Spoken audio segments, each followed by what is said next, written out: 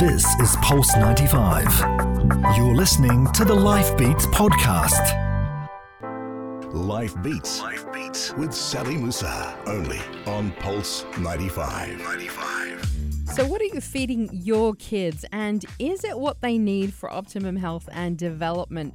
Because navigating through the tremendous amount of information and health advice that we see everywhere around us, that can be a minefield. So to help us work through it, I'm really pleased to be welcoming into the Life Beats studio nutritional therapy practitioner and functional medicine coach, Bernadette Abram. Welcome. Thank you, Sally, for having me. So good to have you. Now, Bernadette, you're actually writing a book at the moment, which I love the title so much. It's called Unjunk: How to Raise Healthy Eaters in a Processed World. Yes. So I can already relate as a parent to all of this. So what inspired you to write this book? You know, it really was 10 years in the making. I had to make mistakes myself as a parent. I have 4 kids. My youngest is 8. My oldest is now turning 14. So I've had them back to back, 2 years in between each. And really, knowing this stuff and applying it to children are 2 completely different things. Absolutely. As right? Any parent will tell you. Absolutely. And so all of this knowledge was not helping me. And I realized that I had to figure it out myself and find a way to help my kids eat healthier, because everywhere they turned, especially today, anywhere they go, school, after school activities, people coming over to visit, they bring home stuff from the duty free. It's everywhere. And so it's this constant bombardment of dealing with outside sources. It becomes really difficult to instill in them healthy habits. And then also my clients were always turning to me saying, well, can you help me help my kids eat healthier? And, just like that, I realized that I'm not the only one. And there is a need. Parents need help in figuring this out in the real world. We all know they need to eat fruits and vegetables and all of that. But actually how to get them to do that when we face a constant bombardment of sugar and junk food everywhere they go today. Yeah. Look at any restaurant menu that you go to. What do they serve the kids? Oh, it's atrocious. Right? The chicken nuggets, the French fries. You have the great food that is for the adults, which is, the great salads and the proper produce. Mm-hmm. And then they serve the junk. It's always junk. It doesn't even matter the level of the restaurant. Right. Most restaurants will serve them the junk, the chicken nuggets and the whatever, Absolutely. the processed pizza. And then you have the, quote unquote, special occasions, the birthday parties that, Which seem like every single weekend at least there's at least one. Exactly. So if you're not, limiting the amount that they're going to, then that's another constant source of junk food, because we look at birthdays as this special occasion. But if the special occasion happens every week, it's no longer a special occasion. And then you're having to deal with this. And if kids are constantly being given these foods, what can we expect them when they grow up to be eating? Exactly. So it's a big problem. It is a huge problem. And definitely, everything that you just said resonates. So where do we start when we're talking about healthy eating for kids? Well, there's a few mistakes. You touched on that some parents make. And I touch on this a lot. My whole book is about not just what to eat, because we all know the good foods that the children should be eating. But it's really about navigating your way through the different obstacles that we face. And I learned early on that it's not just what you feed your kids, but also how. It's really important. It's just as important as what you feed your kids. And so our parenting styles, our feeding styles, I learned, really plays a big role in how our kids perceive food and whether or not they choose healthy options. That is so interesting that you say that, because now exactly when how you feed your kids relates a lot to your own parenting style. Exactly, that's where it comes from. So, okay, take us through the different kind of parenting styles and what different parents are doing and where they're going wrong. Yeah, so your feeding style obviously comes from your childhood and your own upbringing. And I just want to, before I get into this, I am not a parenting expert. Okay, I'm a nutrition expert. I'm not a parenting expert. These are just things that I had to learn myself. And I dived into books. I spoke with and I interviewed childhood psychologists because I wanted to try to figure this stuff out.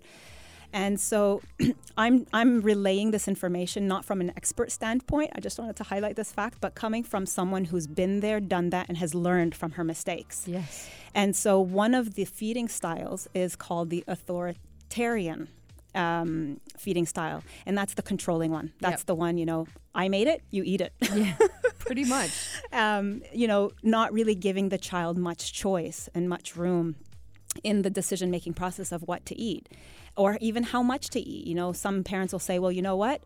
The child will say, I'm full. And the parent will say, no, you still have, 2 pieces left. Finish off your plate. We're controlling. That's a controlling type of feeding style.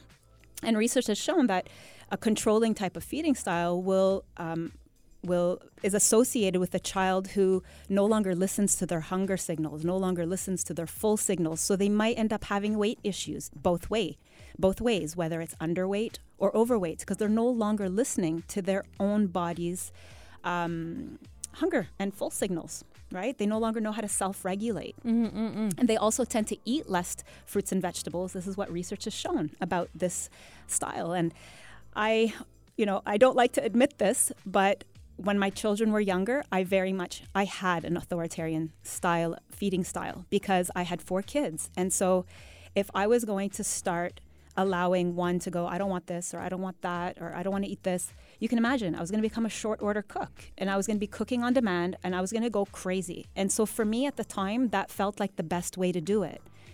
And however, later on, I learned that this can also cause problems because if you're too restrictive, so I didn't allow my kids any sweets, any junk food. And so the question that I constantly had in my mind was, well, are they going to then grow up and rebel and want it even more? Exactly.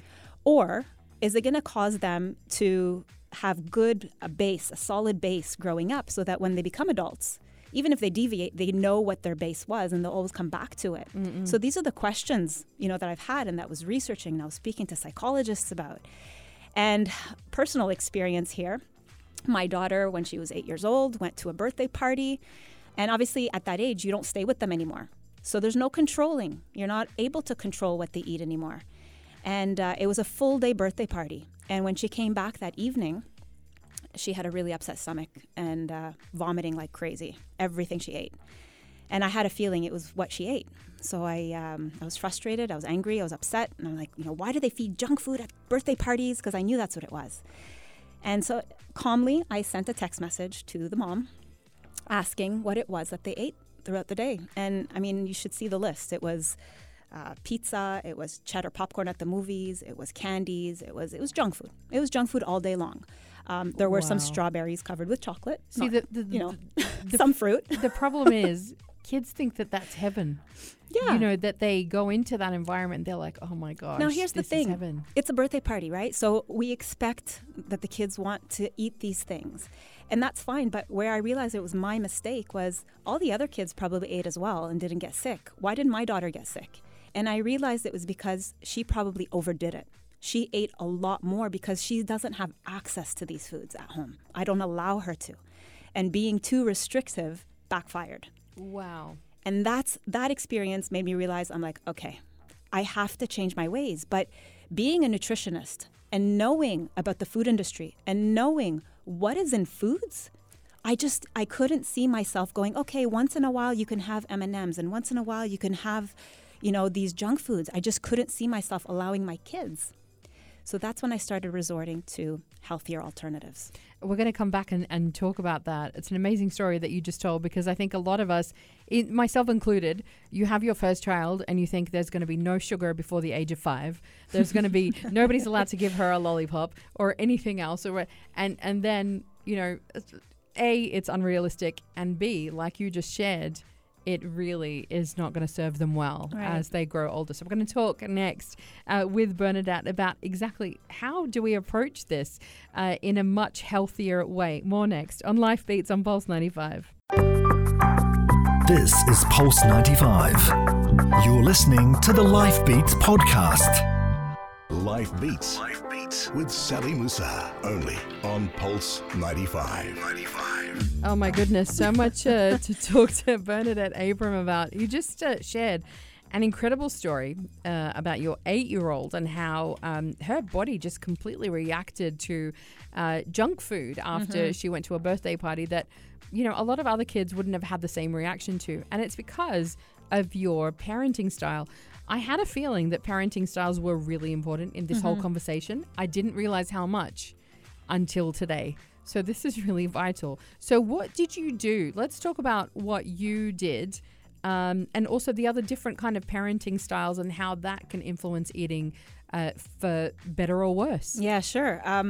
So, I mean, this experience was a big learning experience. And what I drew from that is, okay, I have to no longer be as restrictive. I need my kids I have to allow them to have these things that they want to have. Yes. And so the compromise that we made at home, and obviously you have to have your partner, your spouse, whoever's in your child's closest environment, they need to be aligned.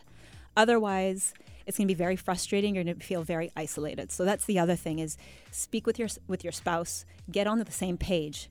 And so what we did was we came up with a compromise, which is what I talk about a lot in the book, is find a better alternative. So if they want chips, fine. I'm going to find them a brand that only uses 3 ingredients and a better oil. They want chocolate? Fine. I'll get them one that has a better quality ingredients. They want whatever it is that they wanted. The goal was, I would tell them, okay, fine. Let's try to find you a better version. And if we can't find a better version, let's try making one at home. Mm-hmm. And that seemed to kind of, for our family, really work, you know, coming up with that balance. So this is, obviously, I have a lot of recipes that I share in the book, that common things that children really like, and the healthier versions, the healthier brands, the healthier recipe alternatives that they can try. And going back to, you had asked me about other feeding styles. And so we were talking off air about children who might be obsessed about food, and then the other extreme, picky eaters, right? What's the difference? And so children who tend to be really obsessed with food, I have had parents come up to me and say, look, you know what, should I put my daughter, they're worried about their weight, and they'll say, should I put my daughter or son on a diet? And no, I don't recommend that. For children, not at all. Rather, the focus should be on getting them to move more, ensuring that they're eating, what they're eating is good and nourishing, because good, wholesome, nourishing foods are naturally low in calories. So you never have to worry about, you know, how much they're going to eat if you're allowing them to self-regulate. Again, feeding styles comes into play. Mm-hmm. And so children who really obsess about food, I would ask the parent these questions and start to reflect on your feeding style. So research shows that children who obsess about food are typically, it's called neglectful or negligent parent feeding style. And, you know, the parents mean well. I don't like the term that they use, but parents mean well, but they tend to be busy, for example. And so meals might not be predictable. So there might not be a specific schedule where, you know, breakfast might get delayed by a few hours or might not happen at all. So there's no predictable schedule that's set. Food might be scarce. Maybe the parent doesn't shop for groceries very often. You'll have empty cabinets, empty fridge. And so this has an opposite effect and will cause the child to then stress over food and overly focus on food because they worry that it's not available. Was your child eating in the car as opposed to a set location? Was your child eating on the run or in front of electronics or television? So mindless eating. You know, these types of behaviors often go back to our own feeding style with our kids. And likewise, if you're permissive, the permissive feeding style, that's the parent who allows the child, that's the yes parent. That's the parent who says yes to everything. So generally picky eaters get away with what it is that they want to eat, and the parent will just say yes to anything they want. They'll say, well, they don't eat anything else, so I just give them what they want. But then that's fueling the behavior even further. And the permissive feeding style also allows child to eat more of the junk foods and the sugar. And these children also tend to have more weight issues because they're not eating the fruits and the vegetables. They're eating the things that they're allowed to have. And naturally, children want junk foods and sugars because they do taste better. I mean, let's be honest. Yeah, right? And they're addictive. They're made to be addictive. Exactly. So, you know, they'll eat whenever they're hungry. There's no set time. There's no set structure. There's no set location at home. They'll eat wherever, in front of the TV, in their room, on the go. So not having a structure, not having a set location, not having predictable meals for the child, all of this can lead to either of these extreme behaviors, either the picky eating or the obsessive eating.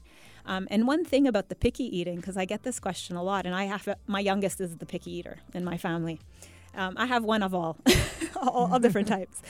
And my youngest, I mean, when I learned this piece of information, it really helped. And that was that they don't do it on purpose. Children are not purposely trying to make your life miserable with their eating. What happens? Why are there some kids who are absolute picky, like within the same family?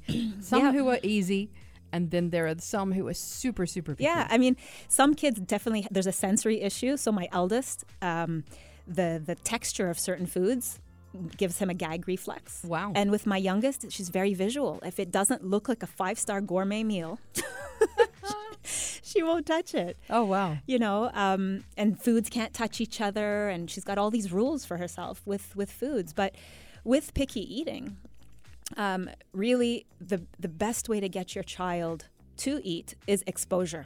So really encouraging tasting, whether that's licking it, whether it's putting it on their lip, whether it's putting it in their mouth, chewing it a bit and then politely spitting it out, chewing it and swallowing. Those are all different ways that children can taste. And as a parent, this is the other thing I learned. There's a term coined, the division of responsibility. This was coined by Ellen Sater. And what she describes is that parents have a role and children have a role, and there's a clear line between them. I want to come back in just a moment and have you explain exactly what that is. Really interesting discussion here with Bernadette Abram on Life Beats on Pulse 95. This is Pulse 95. You're listening to the Life Beats podcast. Life Beats with Sally Musa, only on Pulse 95. Talking about how to unjunk your kids with the one and only Bernadette Abram. Such a great title for your book. Thank you. This is an upcoming book for her, but she's giving us all kinds of insights and advice on how to get your kids to eat healthier. And we started off just a moment ago, you were talking about the division of responsibility when it comes to feeding your kids. Yeah, exactly. Tell us more. What is that? This was another light bulb moment for me when I learned this. And it makes it very easy when you're looking to change your feeding style to keep this rule in mind. And there's a very clear division between the parent's role and the child's role. So the parent's role is what to be feeding our kids. So we're responsible for what to make, the location, making sure it's available, preparing it, everything that has to do with making the food. That's our responsibility. Our child's responsibility is whether or not they are going to eat, and then how much they want to eat. So if we make something and our child doesn't want to eat it, that's where that division of responsibility comes in. We have to accept it. We have to respect that choice. It's such a traditional thing for parents to say, no, you're going to eat what I made. Yeah. And you're going to finish your plate even though you might not be hungry anymore. And that's the authoritative feeding style. Yeah. Right? So what we need to do is we need to kind of move towards more of the authoritative feeding style, which is rules with love and choices. So if a child comes to you and says, I don't want to eat, you say, okay, that's fine, but you have to join us for dinner. You have to sit at the table with us, you know, if they don't want to eat. Right? So it's, even if they don't want to eat, please just join us at the table. Ask them to be there. Yeah. Okay. Yeah. So again, that division of responsibility is they have the choice whether or not they want to eat and how much they're going to eat. So if they say they're full, you say, okay. And if you realize that they didn't eat enough, our natural instinct is going to say, no, eat more, right? Because then you know they're going to be hungry an hour later. Your role is to go, okay, that's fine. But just know that the next meal is not going to be until dinner time or until breakfast, so that they realize that there's not going to be anything else offered once they leave the table. And so when you set these guidelines, when you set these boundaries, so it's rules with love and choices, your child starts to work within this system and starts to self-regulate and starts to adapt to it. I love that so much. That was a light bulb moment. That Yeah. is so interesting. Okay, sugar. Yes. Oh, God. Okay, this is all good and well, Bernadette. But let's talk about sugar. Obviously, you know, this is something even, you know, for the parents, for adults, this is something that is just present in, which is why you talk a lot about processed foods. It's ever present in everything that we eat, and we add it ourselves to our own foods as well, and drinks. Where do we start with sugar? Yeah, okay, well, here's the biggest problem. The problem isn't sugar. The problem is the incessant amount of sugar that is present. It's just absurd, the amount that we have present today. And the fact that the even bigger problem is that we have now normalized it. So people no longer see it as a problem. It just is. So, having sweets and junk food at birthday parties every weekend is now our new normal. That's the biggest problem. And, I hear it a lot. Parents will tell me, yeah, but they're kids, they're growing, they need the sugar. I hear this a lot. They actually say this to you. Yeah, they actually say this. They need the sugar, the added sugar. They need whatever form they're thinking about. They tell me they need the sugar. They're kids, they're growing. And I think, well, it's the exact opposite. I mean, it's because they're growing that they actually need more nourishment as much as possible. You need to nourish those little bodies because every cell is made up of the foods that we eat. And so if you give them whole foods, natural foods, they're going to grow big and strong. You give them the junk foods, that's what their cells are made up of. It's made up of junk. So it becomes even more important to instill and provide your children with whole food, nourishing foods for their growing bodies. Definitely not sugar.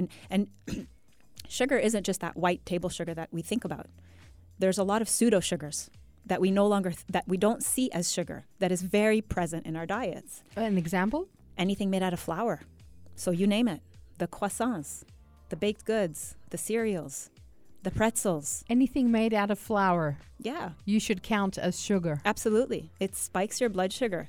And people who, unfortunately, who have diabetes and have to monitor their blood sugars will tell you what causes a spike in blood sugar or not. And these types of foods will rapidly spike your blood sugar because they are so refined, they can quickly enter the bloodstream and cause that spike.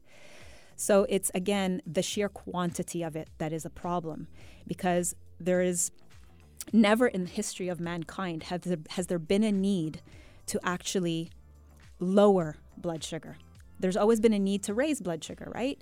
There's never been a time in history that we actually need to lower blood sugar. And the way I like to explain that is our organs. I mean, by design, we are not designed to be handling so much sugar. We have 3 hormones that are responsible for putting sugar into the bloodstream when we need it.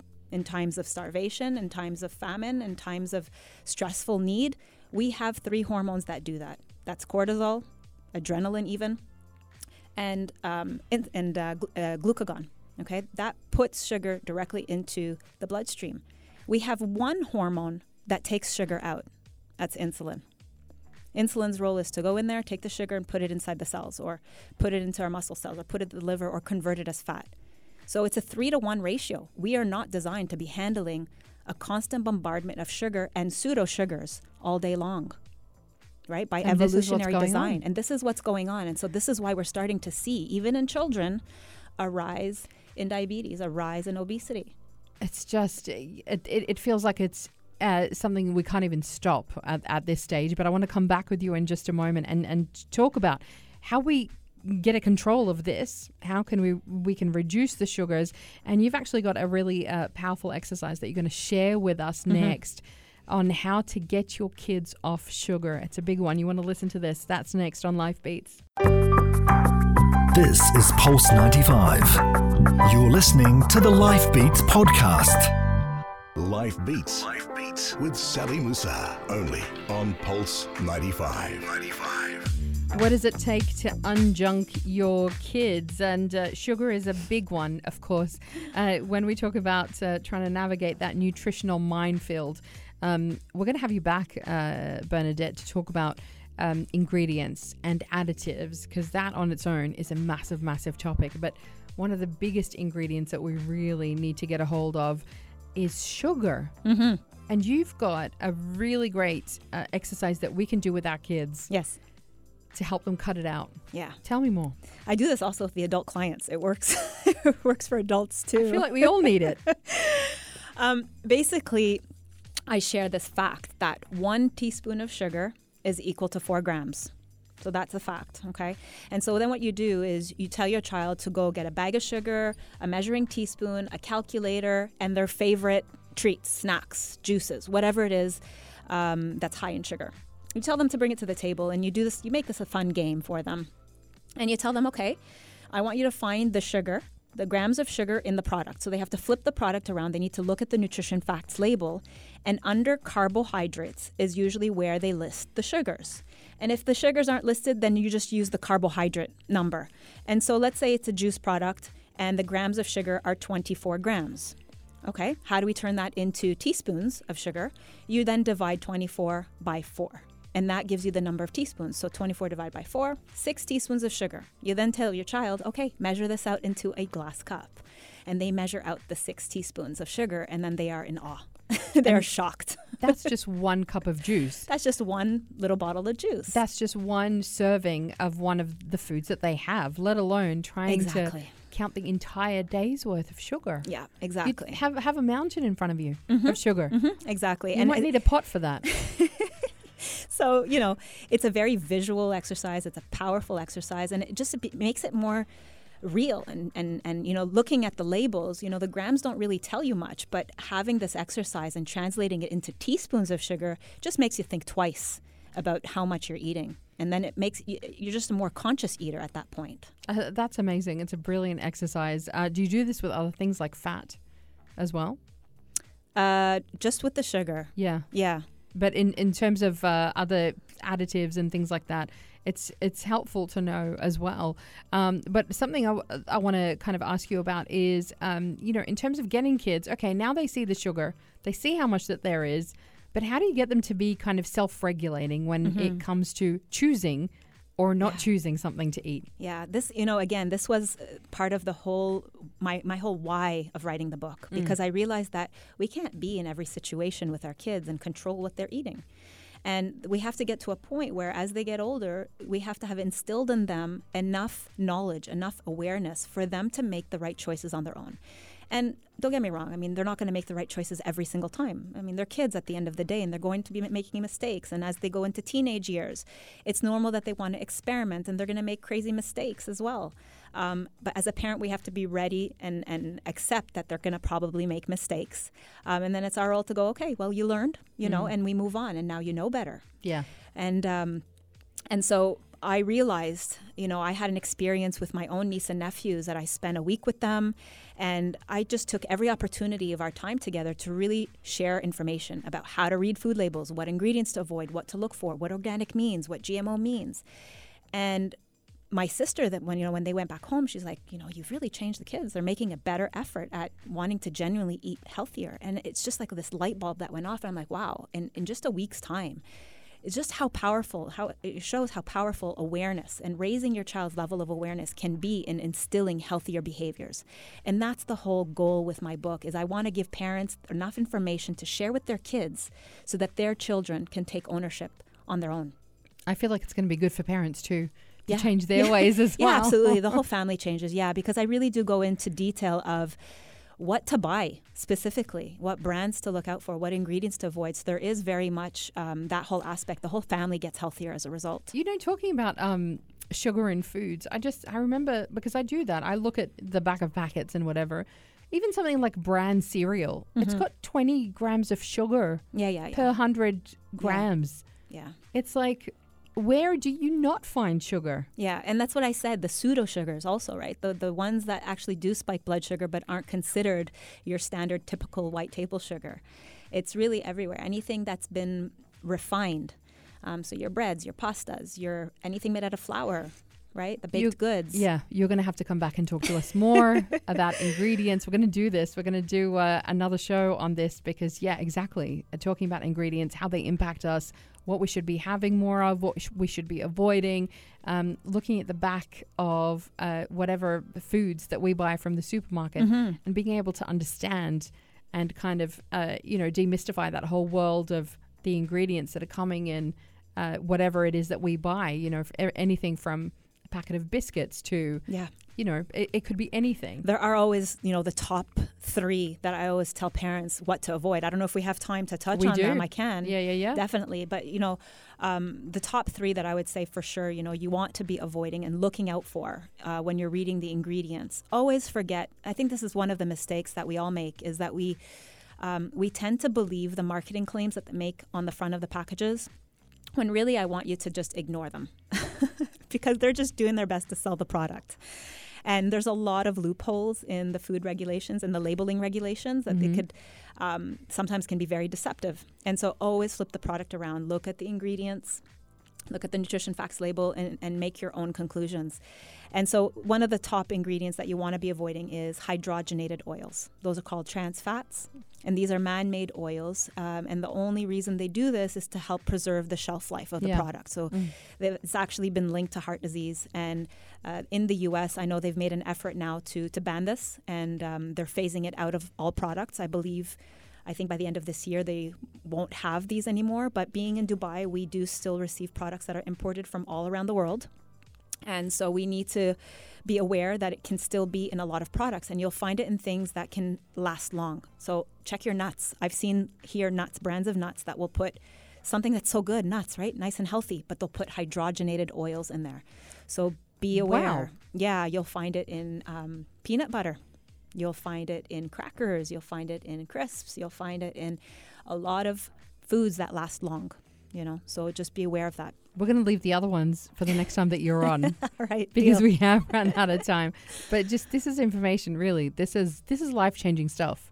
Bernadette Abram, thank you so much. Absolutely incredible having you in. I can't wait for this podcast to be out and to get my kids to hear it. Yeah.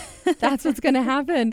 Have a fantastic day. That's it for us here on Life Beats. And we are going to be back with you again tomorrow for all of those good things that make life beat. This is Pulse 95. Tune in live every weekday from 10 a.m.